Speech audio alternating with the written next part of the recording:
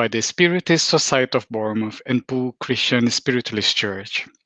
Our speaker tonight is Flavio Zanetti from the United States. Flavio, it's a great pleasure to have you here with us tonight. Pleasure is mine, Fabrizio and Laurie. It's great to be here. Thank you. Thank you, Flavio. So, Flavio will be talking to us about the Spiritist view of Jesus, our Christ. This is another of our fortnightly talks on the psychological series of Joanna de Angelis. For those of you who are unfamiliar with Joanna, she is a spirit who has for many years been the spirit guide to our most famous living spiritist medium, Divaldo Franco. Through Divaldo's mediumship, since the middle of 20th century, Joanna's spirit has been the author of a large number of very important spiritist books, widely published in many languages across the world, dealing with the moral teaching of Spiritism. Let me say a few words about our speaker, Flavio Zanetti. Flavio is a prominent speaker for the Spiritist movement both in the United States and abroad. He has worked in different positions from the Allan Kardec Spiritist Society of Massachusetts, as Programmer Director for the United States Spiritist Federation, as the General Secretary for the Spiritist Family Retreat. He has a university degree in engineering, sociology, and business management. He lives in Boston and works as a senior level in telecommunication company. In addition to all of this, Flavio does a lot more to spread the message of Spiritism.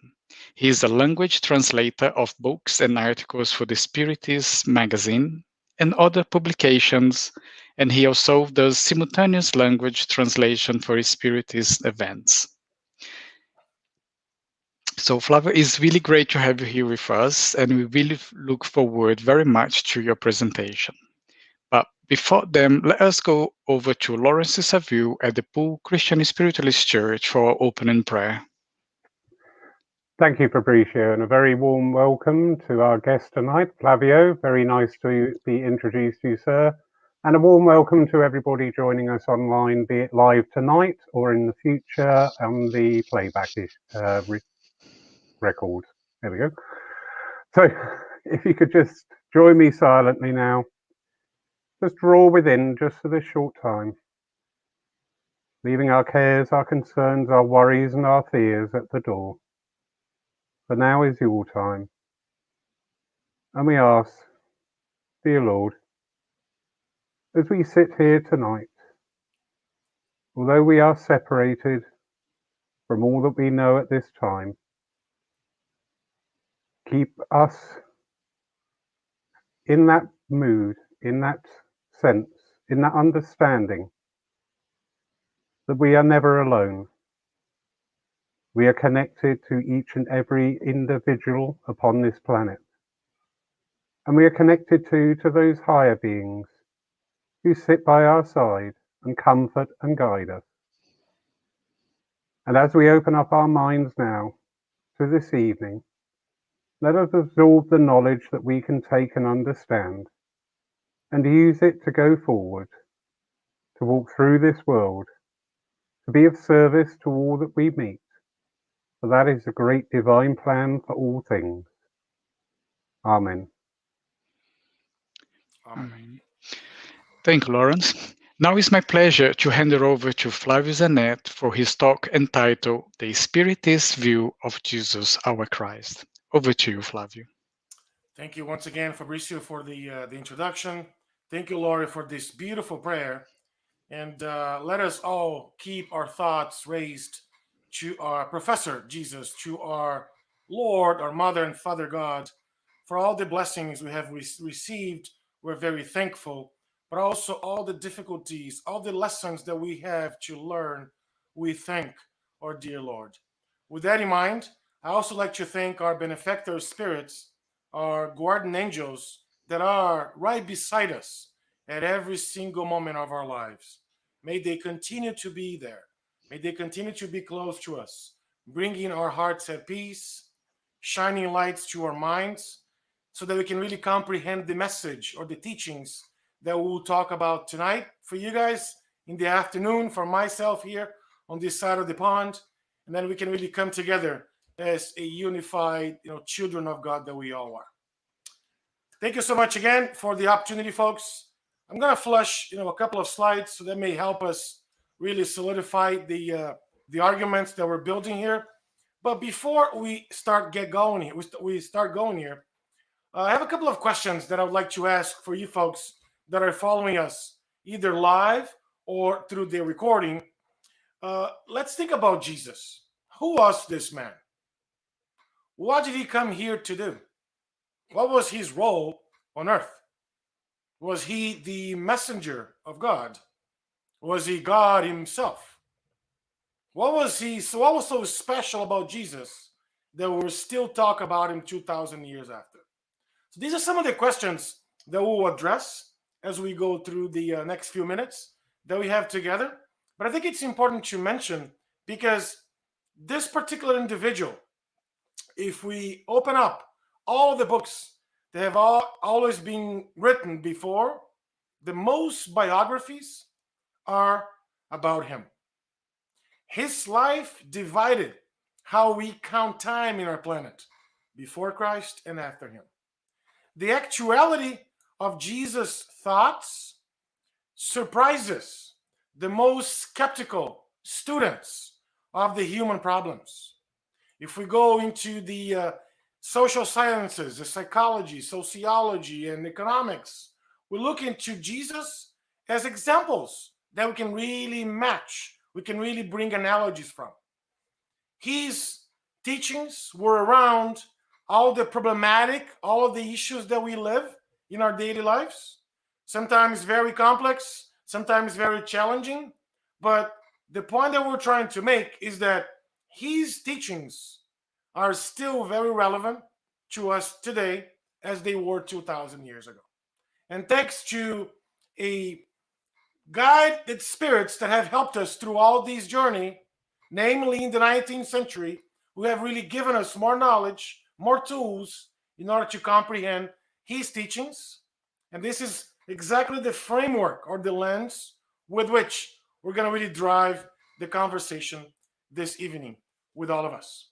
So let us start. Jesus the Christ. I think it's important to highlight that Christ is not a last name. If you look at the word Christ, the etymological version of the word Christ, from the Old English Christ or Christ without the H, from Latin Christus, and from Greek Christos, or means that ideal type of humanity.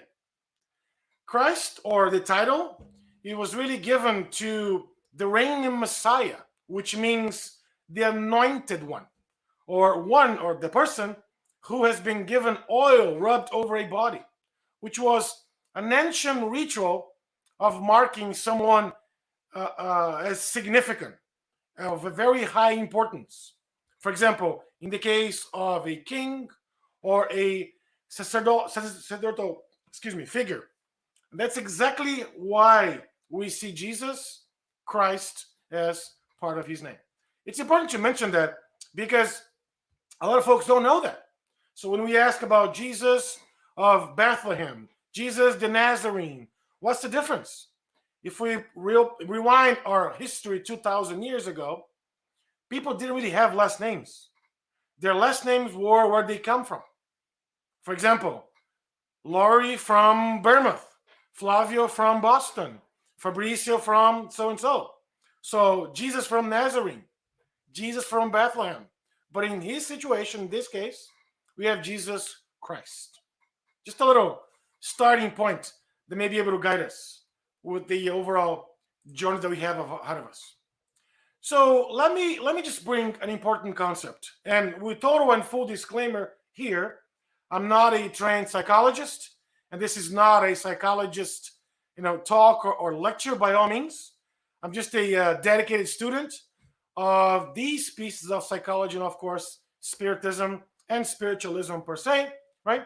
But I think it's important for us to mention what is the human psyche, and also equally important to understand some of the definitions to better situate ourselves, because the spirit guide Joanna the Angelus talks about psyche in many different forms. She really builds arguments, builds some hypotheses that she really goes and plans and really argues them to arrive at a synthesis at the end using the psyche concept behind the scenes, or really overly, I should say. So the definition that we have from psyche, this is the dictionary definition, is the totality of the human mind, both what's conscious and also what's unconscious. If you're wondering, we have things that we know consciously and we have things that we know unconsciously. So the idea of psyche is that all these things are combined in our own minds, in our own, the way we see the world. And of course, according to Carl Gustav Jung, we have here that the psyche is this overlap and tension between the personal and the collective elements in the human being. So what's really personal to us, and also what's collective, what's really beyond our inner self. That's what he's talking about here in this idea. But when you look at that from a spiritist perspective, I'd like to bring the quote here from Joanna the Angelus, that she talks about Jesus having these profound knowledge about the human psyche. And by doing that, or by having such, he safely was able to penetrate an individual's intimacy and discovered the real causes of afflictions with everyone that he talked about, or he talked to. And also everyone's afflictions that oftentimes we are unconsciously trying to hide. Flavio, it complicates everything. I can't even comprehend now. Let's go step by step on this piece. So what she's suggesting is that Jesus, as this very elevated being that he is, spirit that he knew profoundly what the human psyche meant. And by doing so, he was safely able to really go deeper into our own intimacy. Everyone that he talked to, everyone that he really imposed his hands, everyone that he cured, everyone that he healed, every interaction that he had with disciples, with folks that came to talk to him, with folks that came to touch him. There's several examples in the scriptures or in the historical books that talk about folks interacting with Jesus. And he knew, based on their own psyche, what were the causes of those afflictions.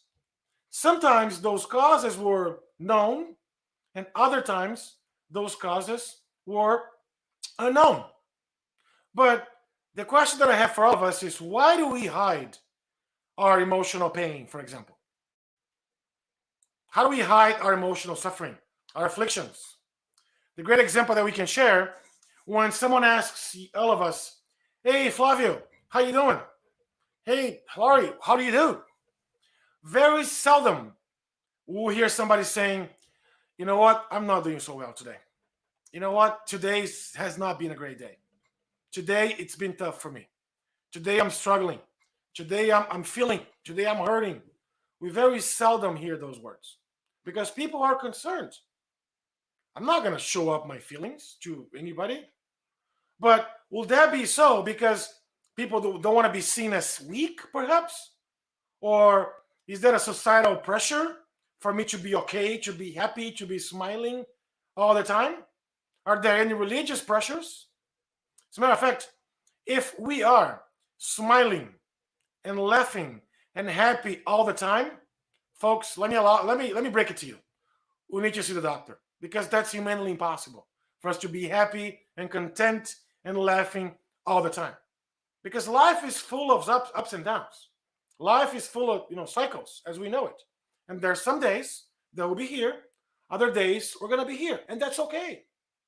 How we go through these situations, how we go through these afflictions, how much learning we get out of them is what matters. That's what Joanna is arguing in this book. So once we understand that, we start seeing the world with different set of eyes.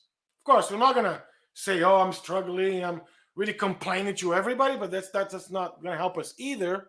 But what she's suggesting is that we oftentimes hide our emotions to others.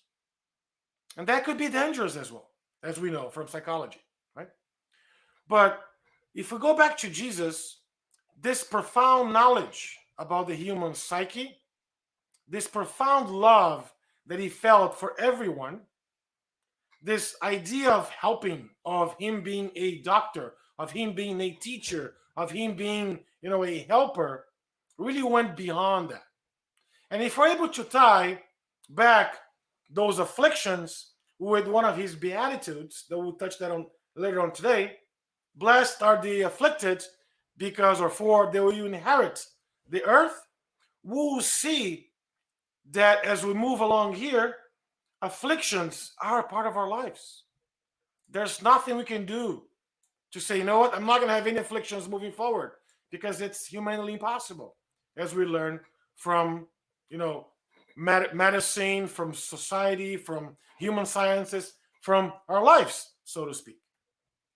So as we progress in the overall discussion or arguments here, let me go back to the concept of the ideal humankind, because this is an interesting one that aligns a lot of what Joanna de Angelis is saying in this book here, Wake Up and Be Happy, with what we learn from transpersonal psychology. So, for example, in the introduction of this stunning book, the spirit guide Joanna de Angelis invites us to think about our overall journey on earth, our spiritual progress.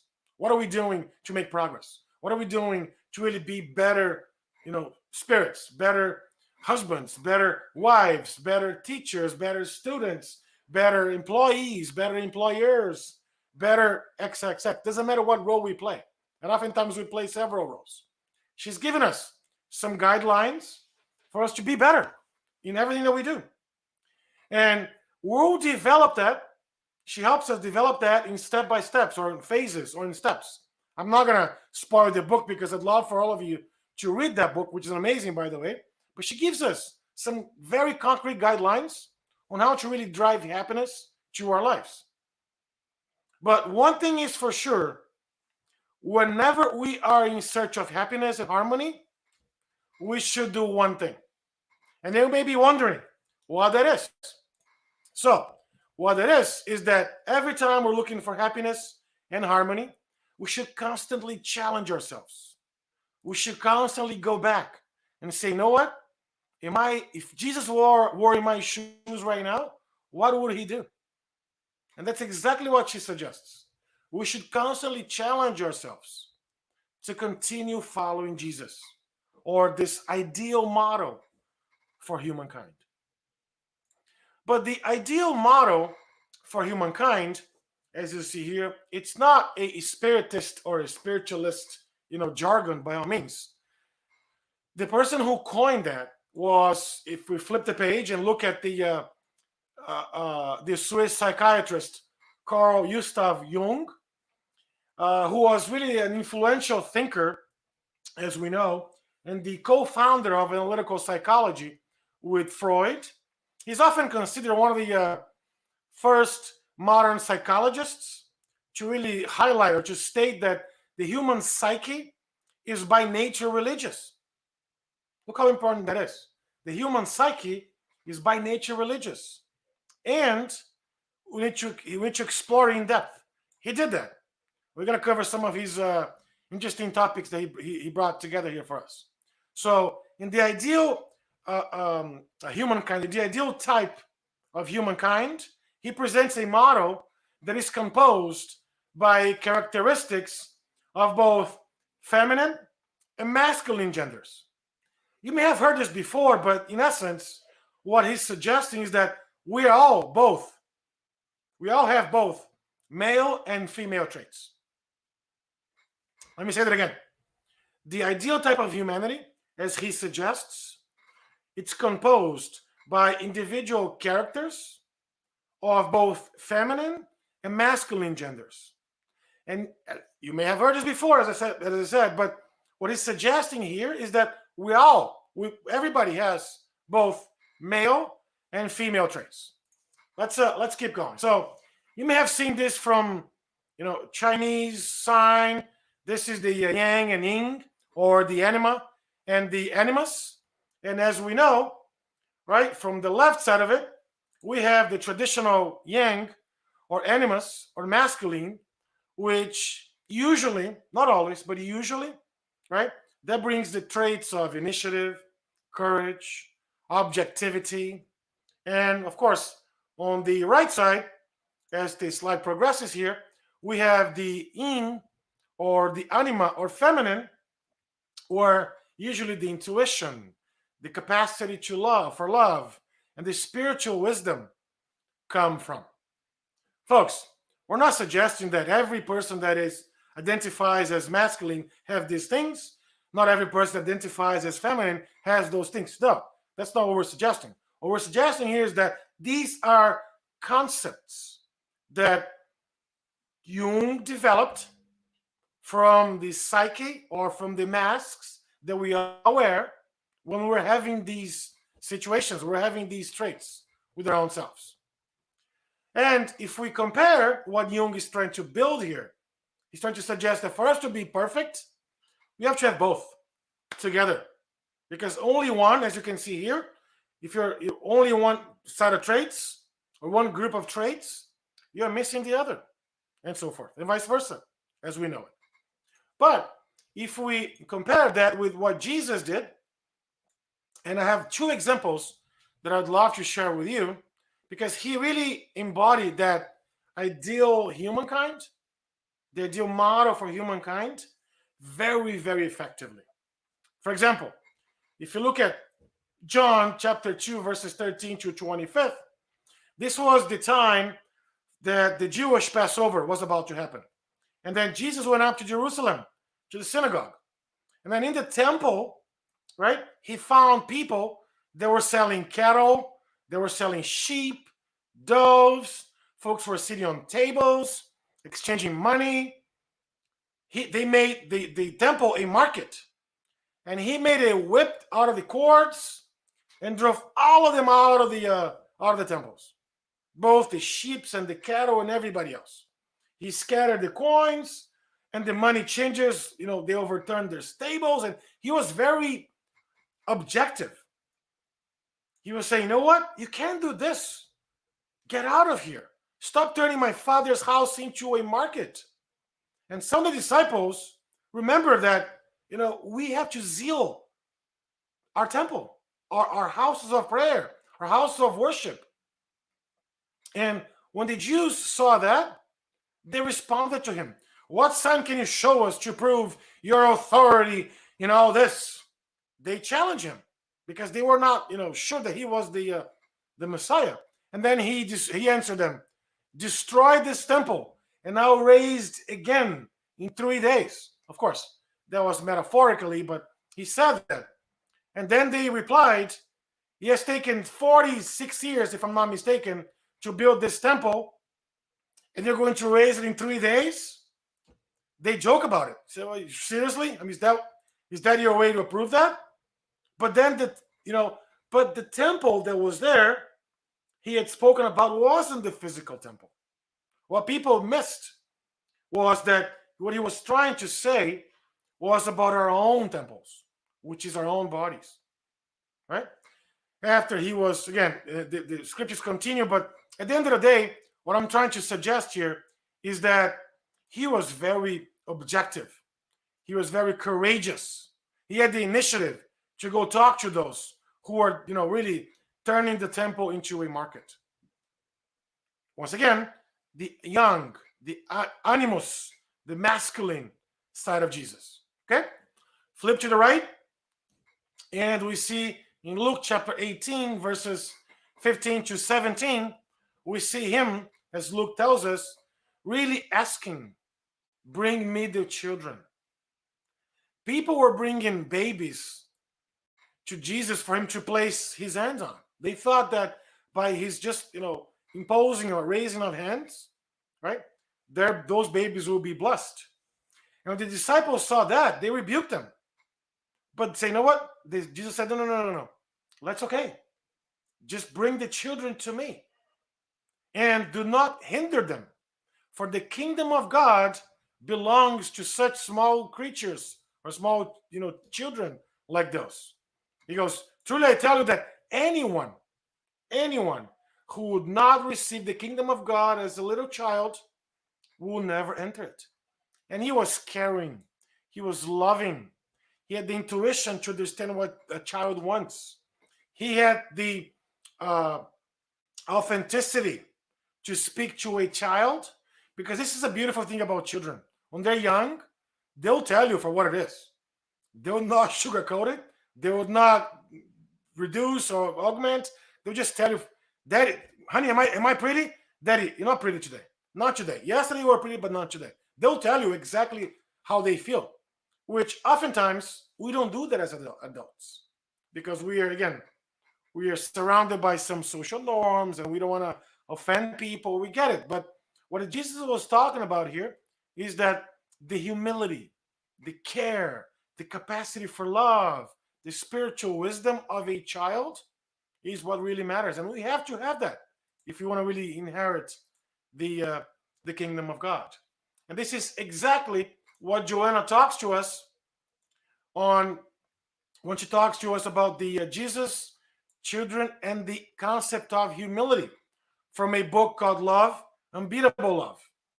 And she says that humility, or with humility, we find ourselves as a child sometimes. And this particular verification, she writes, represents the all achievements, because we've become psychological mature. We don't really care, right? I don't want to make somebody so. I don't want to, oh my God, if I wear these types of clothing and folks are not going to like it. No, we've become more mature than that. We've learned how to experience ourselves. We've learned how to act with that level of maturity. And then once that happens, all these feelings that come back from the magical time of childhood starts to happen again. And she goes even beyond that. She talks about the acceptance. If I can change the slide here. Yeah. The acceptance of the need for humility. Because a lot of folks don't understand that we have to be humble. Without humility, things are much more difficult. That's what she argues. That's what she highlights here.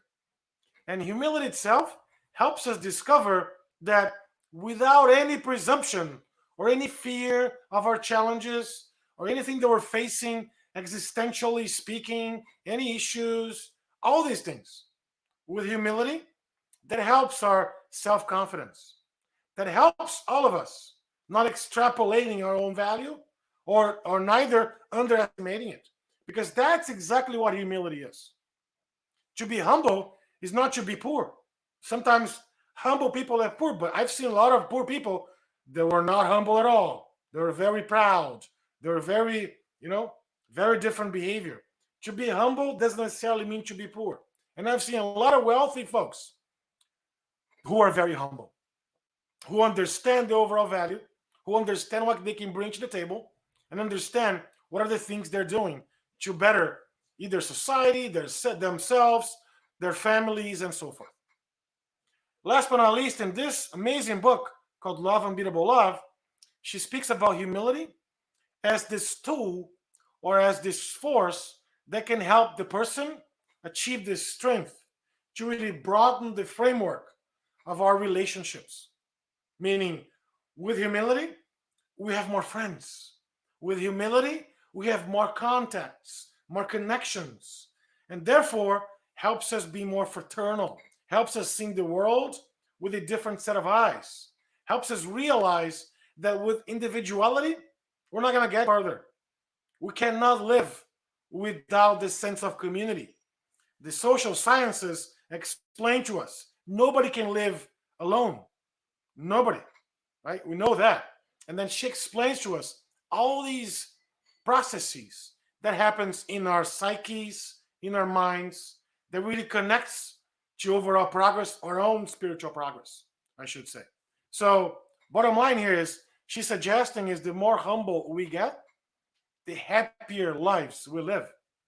The more humble we become, the more friends we have, our social capital is going to grow, and all these things. Flavio, I thought this was a talk about Jesus and the overall Spiritist view of Jesus. Yes, 100%. And I think it's important for us to connect the Christ with that ideal type of humanity because, once again, he played those two roles very well, by the way. And as we learn in the gospel, according to Spiritism, the truly good person is that one that really complies with the laws of justice, love, and charity. But Allan Kardec doesn't stop there. He goes even beyond that in their highest degree of purity. Meaning, people that are truly good, they comply with the laws of justice, love, and charity. And those are the guardrails for our own spiritual journey, folks. Because if we aspire, which I believe we all do, to become better spirits tomorrow, to become more moral abiding, human beings, these are the rules. We got to really, abide by these laws, but not the laws in the books. Those are just one set of laws. The laws of justice, I'm talking about divine justice. The law of love, I'm talking about the divine law of love. The charity, I'm talking about the divine law of charity that goes beyond just the material charity that we give somebody who's asking for money if we go to a developing country. So the connection with that we see in the book called Plenitude. If I can get the slide to move here. Yep. Joanna talks about Jesus he was the prototype of happiness. He loved nature. He loved every human being. He loved all the simple labors, all the simple work, which also he wove in his wonderful parables. And thanks to his parables, that today we're still able to comprehend his message. So even 2,000 years later, we're still able to really decipher all the metaphors, all the teachings that he left when he was here with us. What about the nature of Jesus? I think it's important for us to touch on that because can we ask where he came from? Was he God? Was he someone that God sent us to? What can we know? What can be known about Jesus? We know a lot of things about him, but do we know everything about it? Probably not. I would say definitely not. But one thing that the Spiritism, ideal or philosophy is very clear on is he was not God, by absolutely not. On the contrary, his nature was just like our nature. He's a spirit like all of us, no different than any one of us. Or the difference is in his journey that he has made a lot better choices way back then, and oftentimes we didn't. So, as you see here in red, he's a superior spirit, one that belongs to the highest order. That's what we learn. We can call him an angelic spirit. We can call him what. Doesn't matter what we call him. But this is the nature that we understand and we learn from Spiritism. And of course, he was not God, as we learned from the Medium's book, but he was the ambassador of God. He was the ambassador of God, or a divine Messiah that really brought us the message. Did we understand the message when he was here? No. Unfortunately, a lot of us didn't. And that's why it's still important to study Jesus. Now that we have different tools or different mechanisms to comprehend, we can really understand what Joanna talks about here. In this very same book, Wake Up and Be Happy, she highlights the fact that Jesus transcends the stages of the process of evolution on Earth, because it's very difficult to compare, because he was already part of Earth when Earth was being created. He was already an angelic spirit, billions and billions of years ago. So when we see that, we understand about the transcendental nature of Jesus. That's really, really, important for us to capture. At the end of the day, he was not God. He was an ambassador of God, somebody that God sent us to really keep us on our toes, so to speak. That's the message that we got.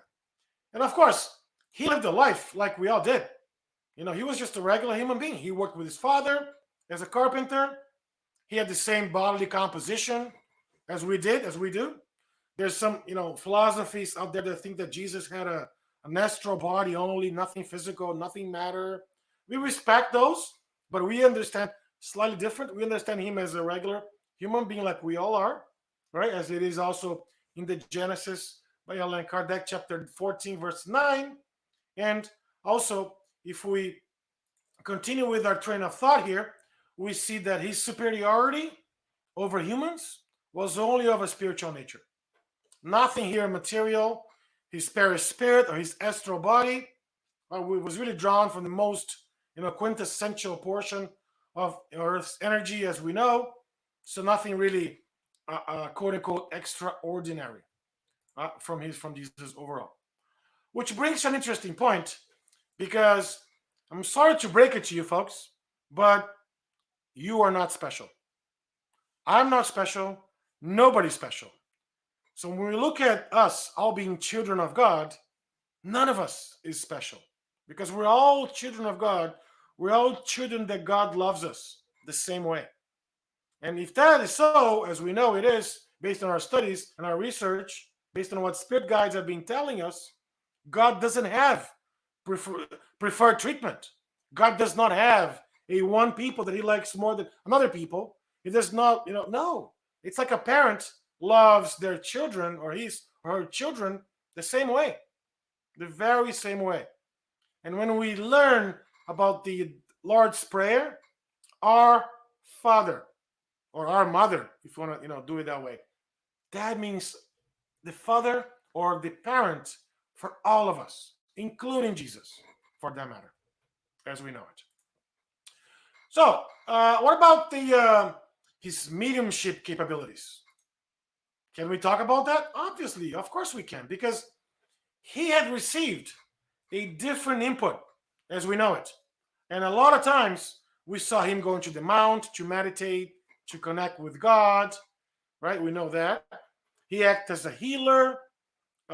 Can we consider some of his healings part of mediumship, right? So when we understand the concept of mediumship, which is this communication with the, deceased or with immortal spirits who are already, beyond the grave, when we understand that, we can only make a connection that he was really the medium of God, right? God really spoke a lot to Jesus, and that's why we received all the teachings and all the knowledge that he's left us. That's exactly what's written in the Spirit's book, as we know it. So, what about his therapeutical capabilities? Because I think it's important to mention or to look at Jesus as the psychotherapist.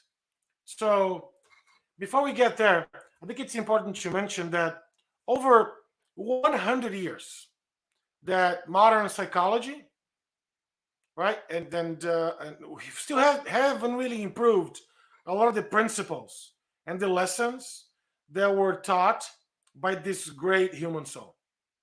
There's one author that I like a lot. He's not a Spiritist author, but he's a biographer, Dr. Mark Baker, that gives us a very refreshing and practical understanding of how Jesus' teachings are not only comparable with the science of psychology today, but it also will speak to our problems and our struggles of right now. Jesus' words can also really resonate with our struggles right now.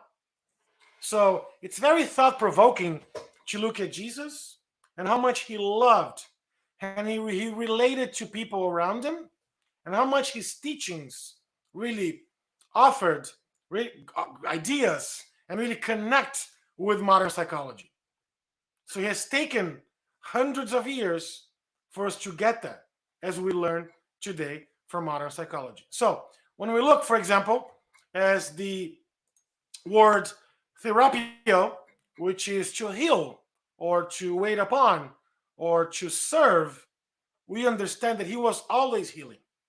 As you see in this picture here on the slide, he was always imposing his hand, giving passes as we call them in Spiritism, to those who are in need.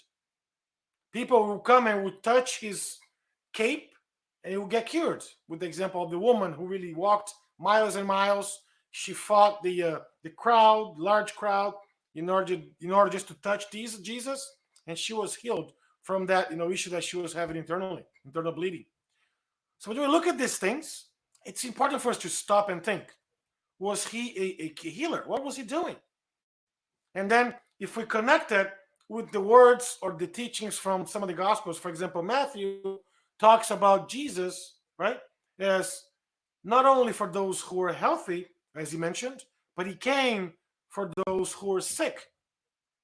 So, and if we corroborate this with our own sickness, meaning not only our physical diseases or physical illnesses, but sometimes we are tired, sometimes we are frustrated, sometimes we struggle, sometimes we have problems, sometimes we have afflictions. And for all these issues, for all these problems, obviously, if we can find a psychologist, that will help.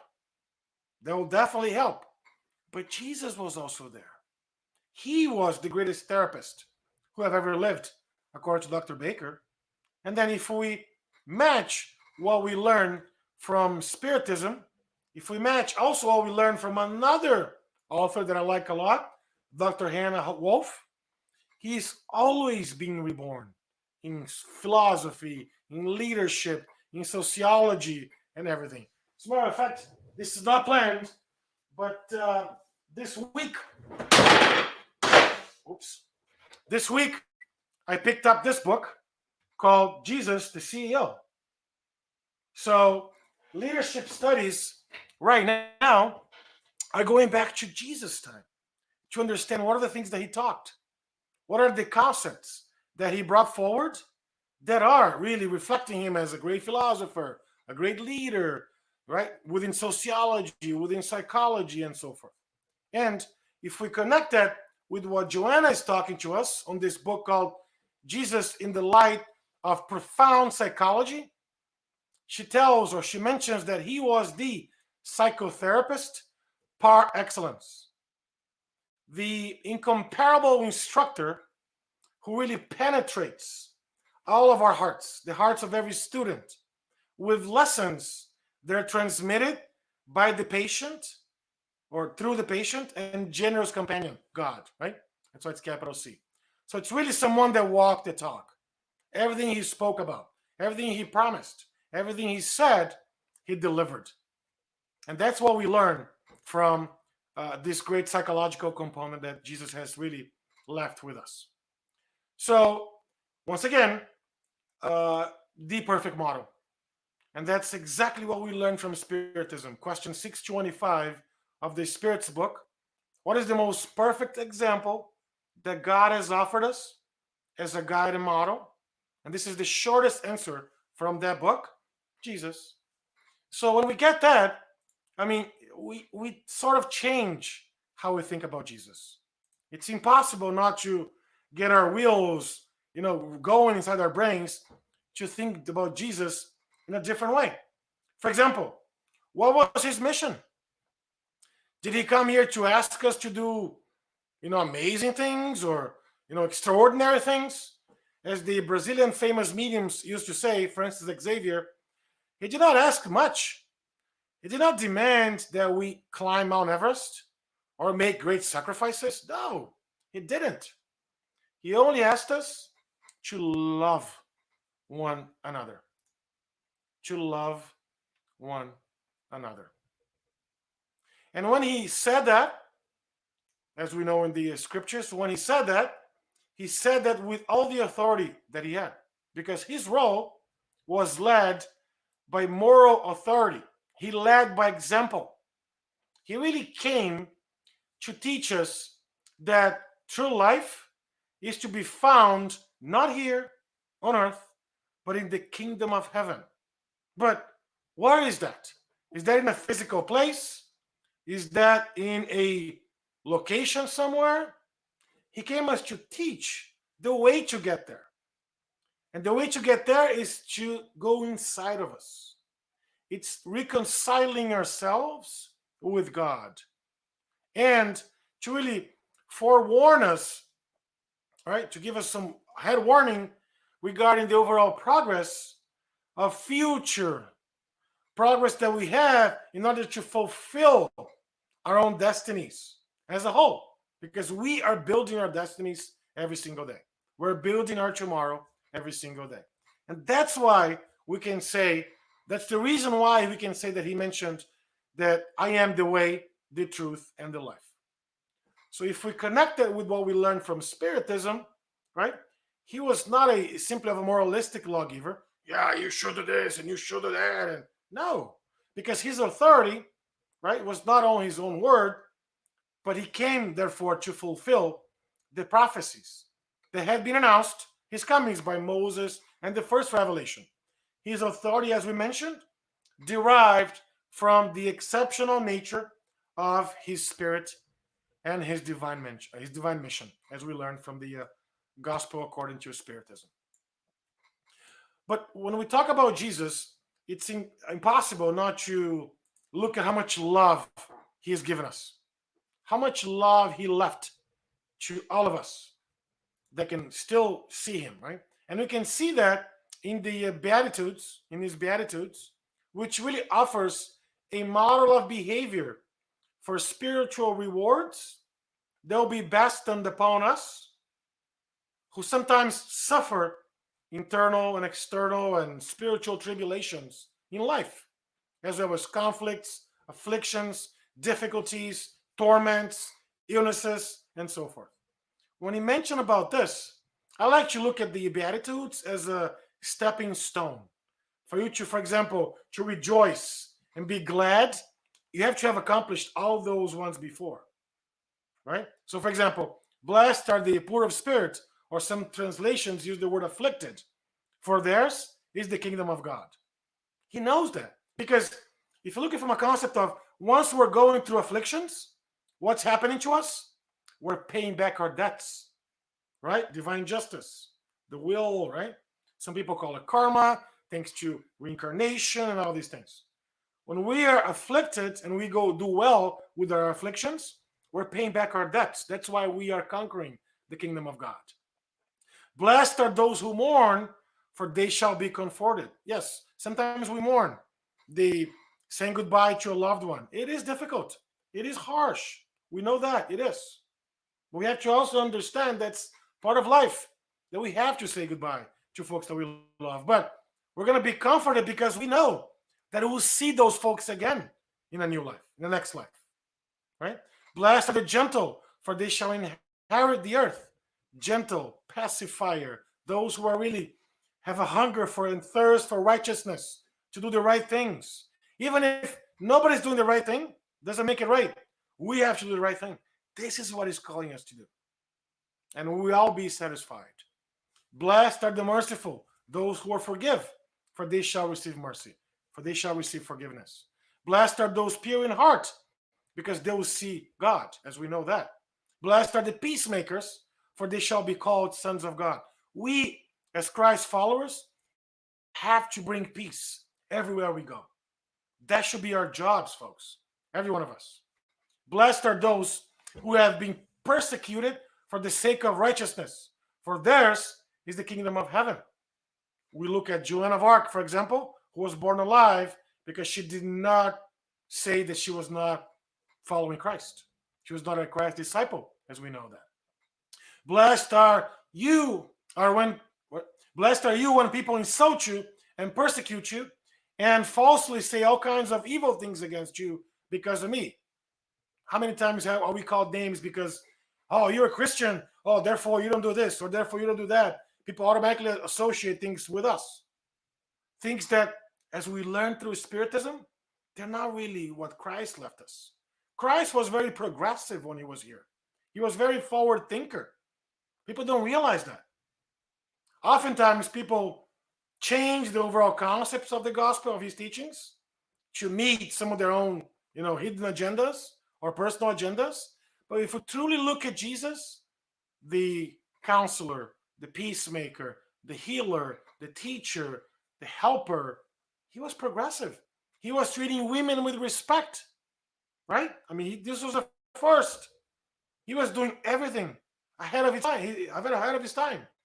And some people still see Jesus as very conservative, which it's very difficult for me to see that. And then at the end of the day, rejoice together and be glad, for your reward in heaven is great. For you, in the same way they persecuted the prophets who were before you. So what he's suggesting is we have to do the right thing no matter what. And if we follow his love and guidance, we will get some rewards. We will be able to really live more fulfilled lives in the future. But, okay, Flavio, I get it, but how to really understand his teachings and life examples? Because, again, it's tough, right? I mean, as I mentioned before, some people interpret the teachings in a very different way and so forth. How do we really get it? Can you give me some pragmatic examples? Absolutely, right? And the first one that I'll try to bring is from someone that I have a lot of respect for, which is Edgar Cayce, right? The sleeping prophet, as you may have heard about him. He was the one of the most prolific mediums of American history. I'm not sure how popular he is in the UK or in Europe, but here he really crafted the message that one day we will all rejoice with God and achieve relative perfection. And this is the only way or the only destiny for every soul. And the way to get there is through that awareness that's imprinted in our minds and waited to be awakened by our own will. We got to really get the work done of our own oneness with God, and its manifestation is the eventual destiny of each and every soul. This is what he really identifies as the Christ pattern, or the people that understood Christ's message are doing these things. And the more we do these things, the closer we get with God. That's one interpretation of how to really understand, right, Jesus' teachings. The second one that I'll be glad to share is, of course, Gandhi. Gandhi was a prolific speaker. Note that Gandhi was not a critic of Christianity. He was a critic of Christians or people that were quote unquote following Christ, but not so much, right? And in this book called Gandhi and Christianity by Robert Ellsberg, he says, of all the things I have read, what remained me forever was that Jesus came almost to give a new law, not an eye for an eye, but to receive 2 blows when only one was given, and to go 2 miles when they were asked to go one. He came to see that the Sermon of the Mount as the whole idea of Christianity that came with him. And he even goes beyond saying that in a different publication that if everything else got lost, but if the Sermon of the Mount was still there, we'll be able to go back to the roots of Christianity and understand with a different set of eyes, right? So he was really endeared, or Jesus was really endeared to him based on the Sermon of the Mount, as we know from his feedback. At the end of the day, folks, when you look at all of the psychological contributions that Jesus has left us, one that Joanna the Angelist talks to us that really synthesizes all what he proposed was around love. And it's one of the most beautiful psychotherapies that is known today. To love a God above all things and to love our neighbor like we do ourselves. This is a very harmonic trilogy because if we do this, only this, if we do this, I mean, that's fulfilling his overall, teachings to the fullest. And to the point that Joanna the Angelist talks about the apogee of love is really found in that feeling that Jesus offered to humanity and continues to donate, to help in his condition as an unloved, loving being, which is very interesting how she puts that together, meaning he is there helping us through all time, never, never, ever giving up on us. When you look at these things, when you look at the overall contributions that we have here from Jesus, it's impossible not to be amazed by his overall teachings. It's really impossible not to understand that he didn't really come to destroy any laws, as some folks may argue, but instead, he came to fulfill it and to demonstrate with his own life examples and words of wisdom in the forms of parables and so forth. But again, at the end of the day, the connection that we have here is a very important one that's highlighted in this great book called Jesus in the Home, that says between the teaching and the outcome, everything depends on the student. And if you really have identified Jesus as a model and guide, it's up to us, folks, to study, to go after some more knowledge, to read more about him, to understand not only the great psychotherapist that he was, the great doctor, the great teacher, the great, really loving human being that he was when he was here with us. And that way, we'll be able to understand what his role was, his capabilities, and everything that we've been really arguing this evening here, that he is our best model and guide. And that's why these words, whoever desires to come after me, let him or her deny him or herself, take up his cross or her cross, the difficulties, the problems, and follow me, because I will be there for you. Folks, that's what I had planned to share with you today. I hope it's been helpful. I don't know if you have any time for a Q&A or quick, a Q&A, but Fabrizio and Laurie, back to you, folks.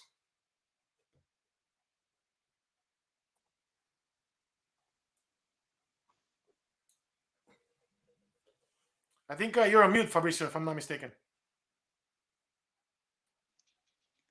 Sorry, I've been talking away by myself here. I was on mute. Apologize. Thank very much, Flavio, for that. It's much appreciated. During your talk, I got myself very reflective as well. And one of the quotes that you mentioned, and I start analyzing that, was when you mentioned challenge ourselves to follow Jesus. And then I start thinking, wow, this is a good one, because how can I challenge myself so that I can follow Jesus? And what came to my mind, and that is something that is being told to us for so many years with old philosophers in the past. And if you look in the Bible, you can see that. If you look in the literature in the Spiritist books, you can see that as well. If you read Joanna Evangelist, is all over that as well, which is about knowing yourself. The way I can challenge myself so that I can follow Jesus is doing the exercise to know ourselves, because you mentioned that and then Jung brought that up very clearly to us, that we have our unconscious and conscious. And there is a lot in our unconscious where probably most of our afflictions come from, that we are not conscious, that we are not aware of. Mm-hmm. And then the more we spend time investing to go into this inner travel to find more about ourselves, the more we can discover who we are and what we can do to change ourselves. Because as you become aware of who we are, that is, I think, is the process of getting ourselves changed anyway. So when you said that, that will come to mind. It can be a painful journey, and we all know that we sometimes use a lot of escapism to avoid that journey. But there is no other way, because when you think about it, um, philosophers in the past has told us that the Bible, if you read the Bible, there are laws in there say know yourself. And then if you read like the literature in the Spiritism, it's also say exactly the same. So for me, the key there is know yourself. Yeah. And that's the most difficult journey that we all have to go through, because it's easy to hop on a plane and go from Boston to London or to other places, but to really go deep inside of us, why do I behave this way? Why do I react that way? Why am I thinking these things? What are the things that bother me, right? when we start to think about that, that can be painful. That can be harsh. That can be difficult. But the more we do that, the more we get to know ourselves, the more we get to know our capabilities, our limitations, our opportunities, our challenges, and the better plan we can build for our own selves. That's what he's talking about. That's what she's talking about. To really challenge ourselves to continue following Jesus. Right? I mean, to me, that's beautiful. As you exemplified, right, with this inner journey, inner transformation. A lot of folks have given different names. To me, it's an Mhm. inner journey, right? It's really go inside and see who is Flavio. When I look at myself in the mirror, what do I see? Right? Do I see what I present on the streets? Do I see what I come across as when I'm talking to my family members, to my loved ones, when I'm praying? What do I see? Right? But by knowing more about ourselves, the better plan we'll be able to build for ourselves as well. So I'm just gonna quick have a look if there is any questions. So what I would like to say to everyone who's watching us, if you'd like to pop any question on the chat, I'm happy to read it out and we can open for discussion. Just gonna go through loads of messages on here if I can see any questions on there.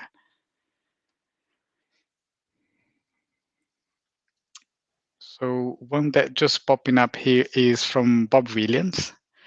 Um, he says, the focus here seems to be on the tremendously valuable teachings and examples of Jesus.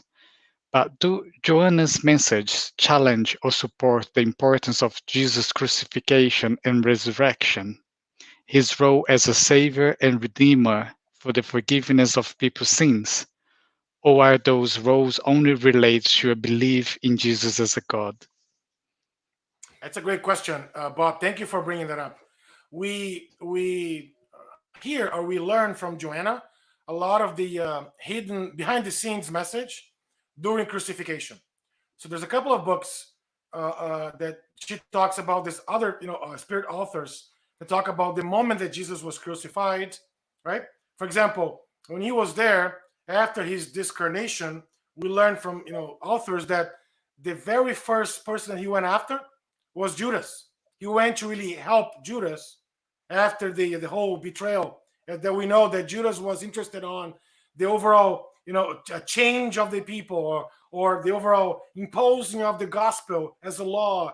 And Jesus was not. That was not the message that we heard from Jesus. So when Jesus committed suicide, he went straight to help Jesus. We heard that from Joanna's history of Joanna's books as well. Well, we also learn from Spiritism as the message is that Jesus came to really help us understand that our sins, that our difficulties, that our mistakes, oftentimes are tied to either current or past decisions that we've made. And that he came, of course, not to eliminate those sins, as some folks may believe that hey, if I call myself a Christian, all the things that I've done in the past will be erased. That's not what we Spiritists believe. We believe that he came to open our eyes to say, you know what? I've done all these things in the past. I have to repent. I have to fix. I have to repair. But they might not be here right now. They will go in the future. But my understanding that divine justice applies to everyone. I mean, that's the message that we hear from Joanna and from Spiritism overall. Again, the idea of resurrection, she doesn't really talk about that, at least that I know of. We know there's some messages between resurrection, reincarnation, when Jesus materialized himself to Mary of Magdalene, right? He was there to really show or to exemplify to her the life went on. And the fact that he came and showed himself to a woman has huge symbolism, right? So we can maybe go that in a different date or in a different time, but that's as far as I remember, Bob. I know I have not answered 100% of your question, but I hope that was helpful. Thank you, Flavio. That is very thought-provoking. We can actually talk about this for whole evening because there's loads to discuss in there. It's quite a broad question, broad for Bob Williams. It's really good as well. So as we are waiting for any more questions, if anyone want to pop up on Facebook, I'd like to announce our next meeting. Our next Spiritist evening is going to be with Daniel Assisi on the 12th of March.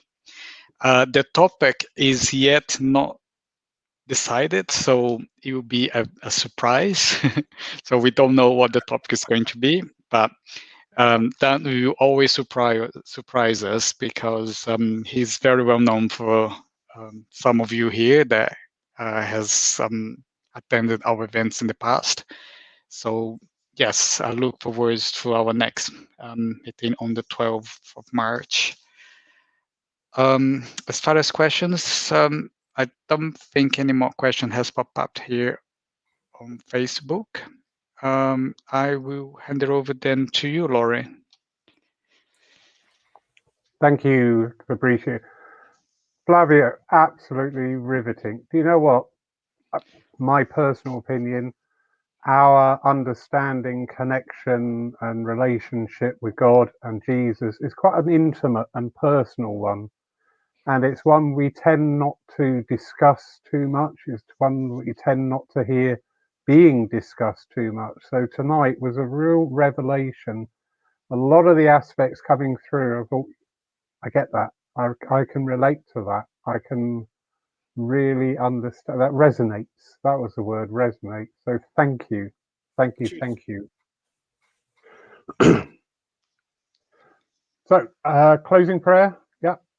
Yes, please, because I just checked again, Lawrence. There is no more questions, so I think we can go to the conclusion prayer, please. Yeah, I think because it's so intimate and so personal, it's given people a lot of room to reflect on their own understandings, their own relationships. So yeah, well done, Flavio. Absolutely well done all. Thank you. So dear friends, once more, just set aside all that troubles us, all that hampers our efforts and our energies, and give thanks for this evening, for these advancements taken, these understandings revealed, for the confirmations and the upholding of all that we know to be true.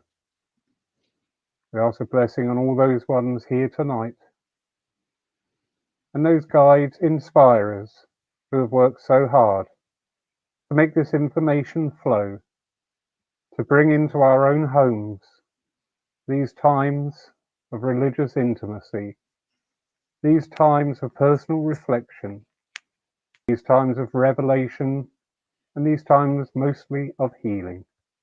Amen. So be it. So, Flavio, once again, thank you very much for being here with us. And Thank you. I want to say thank you to all of you that have been watching us. It's been a pleasure being here. And I hope to see you all again on the 12th of March. I will say good night and see you soon. Thank you, folks. Thank you. Good night, everybody.